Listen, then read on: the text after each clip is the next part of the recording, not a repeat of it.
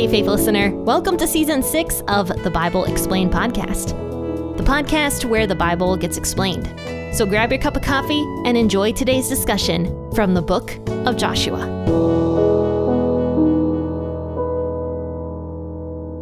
Welcome, everybody. You have tuned in to the Bible Explained podcast. And hi, my name is Jen. I'm the host here. I am so excited that you grabbed your cup of coffee to join me this morning because we're going to be discussing Joshua chapter 12 and the list of the defeated kings.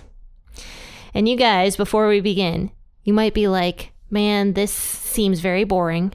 I don't know why we're talking about this. Why is this even in Scripture? However, it is important. It's in Scripture for a reason. We're going to talk about all of that. But before we do that, we're going to read it. So let's go ahead and read all of Joshua chapter 12, verses 1 through 24. And as usual, I'll be reading out of the WEB, but feel free to grab the version of the Bible you prefer. Now these are the kings of the land, whom the children of Israel struck, and possessed their land beyond the Jordan toward the sunrise, from the valley of the Arnon to Mount Hermon, and all the Arabah eastward.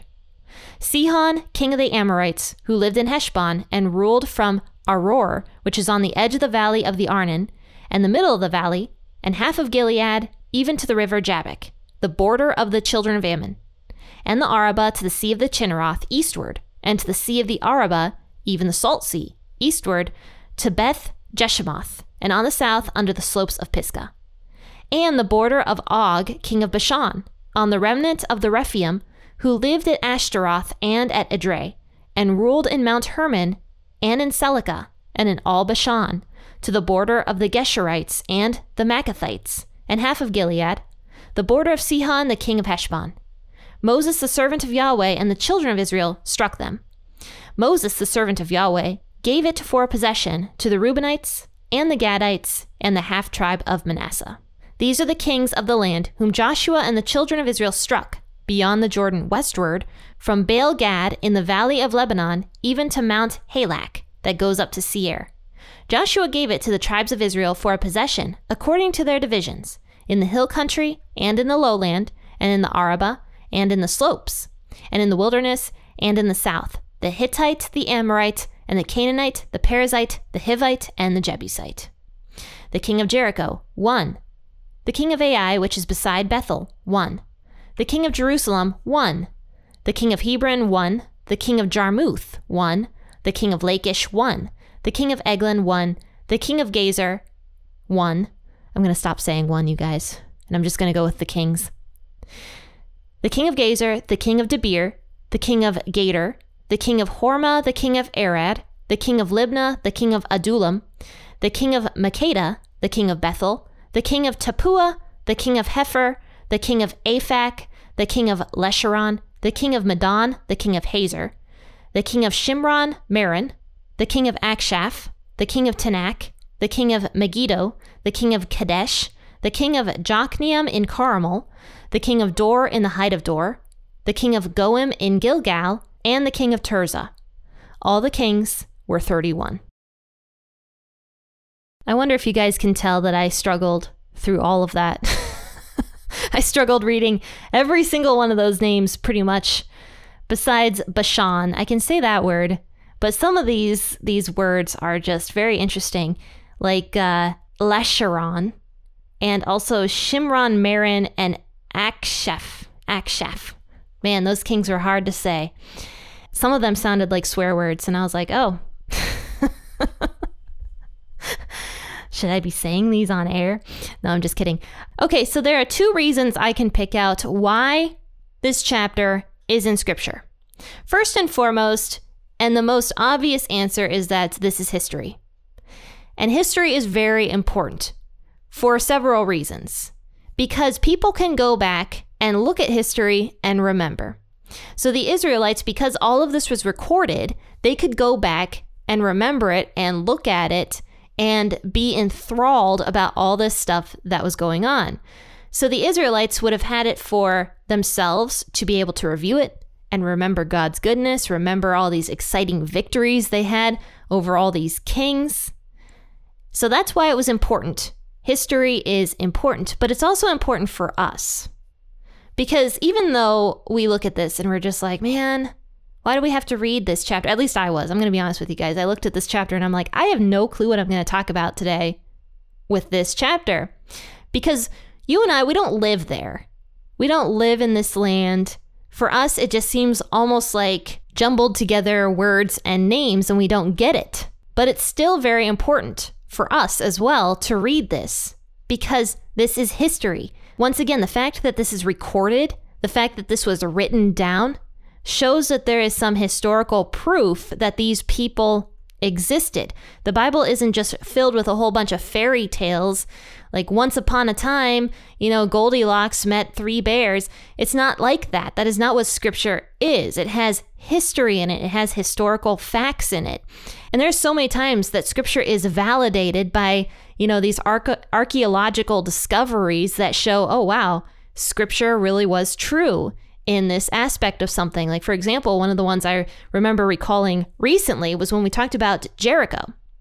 A lot of people for a while didn't understand the story of Jericho and how the city of Jericho was built, but they discovered that Jericho was, first and foremost, most likely a very small city. So the Israelites would have been able to walk around it multiple times in one day, firstly. Secondly, they discovered that Jericho did have homes like inside the walls. And so that was another discovery that kind of showed that the Bible was accurate when this was written thousands of years ago.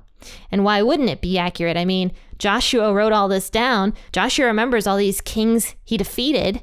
He's going to remember something exciting like that. I mean, there's not very many people in the world that gets the chance to defeat 31 kings in their lifetime. So think about that even. I mean, Joshua wrote all this down because this was wonderful for Joshua and for the Israelites to be able to defeat that many kings in such a short period of time. So that's why it's important for us to read this and to understand it, because it shows the validity of the Bible, that the Bible is valid. That it's not just filled with fictional stories. These were real people. These were real kings at a real point in time.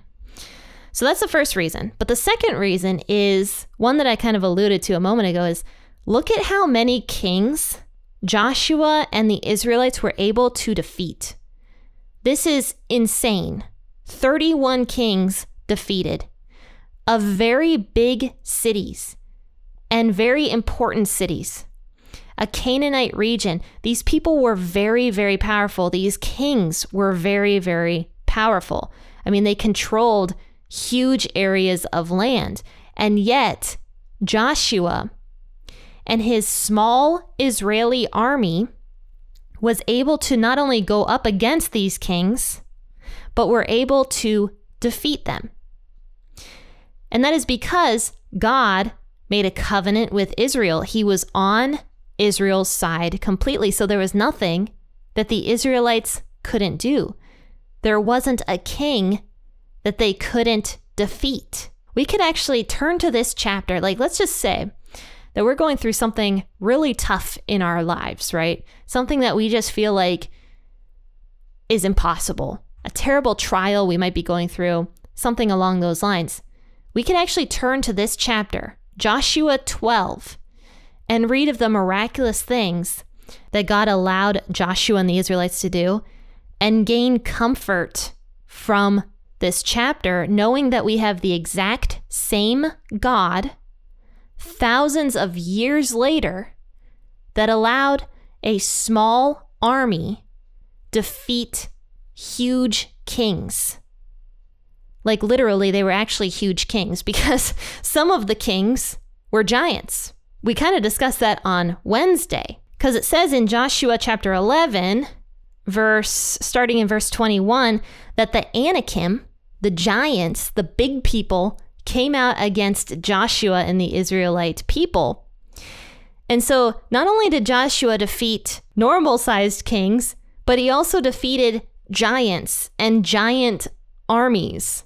And look at everything that Joshua and the Israelites were able to accomplish in one lifetime, and not just in one lifetime, but a pretty short period of time. And look at this and be like, wow, Since God could do that thousands of years ago, he could certainly help us with whatever we're going through today, because God is the same exact God. It says in Scripture that God never changes. He never casts a shifting shadow, is what it says. He remains the same yesterday, today, and forever. It's a very comforting thought that God is organized and structured, and he's not volatile, and he's not flaky, and he doesn't just, change with every shift of the wind. So it's very comforting that God remains the same. And so that's why we can look at chapters like this and actually get comfort from Joshua chapter 12, a chapter that everybody, for the most part, just brushes by. I've never heard a single sermon done on Joshua chapter 12, but it's in Scripture and it's still important. So the one thing I really want to discuss here is the fact that because the Israelites made a covenant with God, God was on their side and was able to help them do this. But you and I are under a new covenant. We're no longer under the old covenant, the Old Testament. We are under the new covenant and the New Testament. Our new covenant is not the one through circumcision. It's not the one through sacrifice. It's the covenant of grace, how Jesus came down to earth and how he gave his life and he paid for our sins in full when he was up on the cross. We just talked about that on Tuesday and Thursday, yesterday. So because we are under that covenant with God, that promise with God, we have access to God. And just as the Israelites, all these thousands of years ago, had to uphold their end of the bargain in order to have this covenant with God, you and I also have a covenant we need to uphold with God the Father. And you might be asking, Jen, what is that? It's found in John chapter 15. I've been mentioning John 15 a lot. It was very impactful for me to read that chapter. But what we are supposed to do to uphold our end of the covenant with God right now is we are to remain in Christ. That is found in John chapter 15. And that is what Jesus says every Christian's purpose is, to remain in Christ and have Christ remain in us. If we don't remain in Christ, it says that eventually, just as a branch that doesn't produce fruit is going to get cut off, you and I will also get cut off if we choose to not remain in Christ. So that is how you and I uphold our end of the new covenant. And when we do uphold our end of the new covenant, our Father, Yahweh, who is the same yesterday, today, and forever, is going to be on our side, just as he was thousands of years ago with Joshua. And there's nothing special about Joshua. I think a lot of people look at these Old Testament characters sometimes, and they're just like, there was something special about Joshua and Moses and, Abraham and all these other people. But no, they were human beings, same as you and me. They were fallen human beings that weren't special. The only special thing they had going for them is that they chose to have faith in God. Because of that, God allowed them to succeed. Just as we see Joshua did have a lot of faith in God. And we know that God rewards the faithful. So my encouragement to you is to look at passages like this and don't just brush over them, but look at them and read them. Know that they are historical fact from Scripture, and know that God's power is so great, and the same God who helped the Israelites defeat all these kings is your God today. All right, guys, so since this was a bit of a shorter episode, I wanted to do something today that I have never done on the podcast before, something I kind of alluded to at the beginning of this week, which is to read a comment from one of you guys, either from an email or a YouTube comment or a comment on the podcast or a review or something like that one of you faithful listeners gives. But I decided to not start with a positive comment. I decided to start with a critical comment, actually, posted on one of my YouTube videos regarding my podcast episode from Genesis chapter 17. I covered Genesis chapter 17 like 3 years ago on the podcast and probably uploaded this episode to YouTube about a year ago. So somebody commented on it, and the reason I want to read this critical comment is because a lot of people have actually asked me about this. And so this is something I have gotten multiple times where people have emailed me, particularly about my take on circumcision and penile cancer. So this comment is from The Critical Relativist, and he wrote this about a year ago. It says, "Your penile cancer theory is complete rubbish. Firstly, the studies showing that link are flawed. Circumcision is not recommended to prevent cancer. Additionally, it appears in old age, so it wouldn't affect anyone's ability to have children and to multiply. As well, it only appears in like 1 in a million people. It's one of the most rare forms of cancer." So before I jump into more of this comment, I'm gonna address that part first. So I went over to the Cleveland Clinic and looked up penile cancer. This article from the Cleveland Clinic was written in 2022, which is about 2 years after I talked about Genesis 17. So here's what the Cleveland Clinic has to say about penile cancer and circumcision. How common is penile cancer? It says right here that penile cancer is rare in the United States, accounting for less than 1% of cancers for males. However, it is more common in other countries. Penile cancer accounts for more than 10% of cancers among males in Africa, Asia, and South America. So I want to explain that penile cancer is not the most rare form of cancer for men. It might be here in the United States, but in other countries, it certainly is not. It makes up 10% of all cancers for people who are male. So that's important to note because back in the old days, when, Abraham was talking with God, I'm sure that penile cancer was actually quite common because nobody was circumcised, and also things were just a lot more unsanitary back in those days. Penile cancer is a lot more common in countries that have less sanitation than here in the United States. So it is not the most rare form of cancer in males. Now, regarding what the Critical Relativist says, where he comments that circumcision is not recommended to prevent cancer, it says here that one of the treatments actually for penile cancer is circumcision. And it also says here, many risk factors related to penile cancer are likely related to having a foreskin. And so not being circumcised when you were an infant may increase your risk of penile cancer. And then it also says that one of the ways that penile cancer is treated is by getting a circumcision as an adult. Circumcising an infant reduces their risk of penile cancer as an adult. Circumcision is one of the ways that penile cancer is prevented. So I can link that entire article actually in the description of this podcast episode if you guys are interested in learning more about circumcision and penile cancer. Now, one thing that the Critical Relativist here says in his comment is that it appears in old age. So it wouldn't affect anyone's ability to have children and multiply. Yes, technically that is true. However, people did live longer. We see that Abraham had a child when he was like 90 years old. And God actually had Abraham do the whole circumcision before Abraham even had a child. So yes, even though it is seen typically in older adults, people did live longer back in those days when God first made the covenant of circumcision.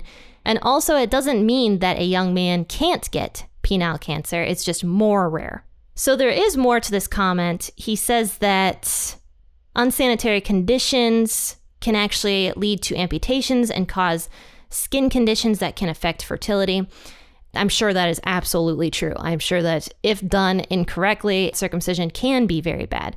My argument for that is that God did in fact teach Abraham how to do it, and so maybe God taught Abraham how to do it the right way, and there's no particular story in scripture where a circumcision went wrong, though I'm sure it did in fact happen.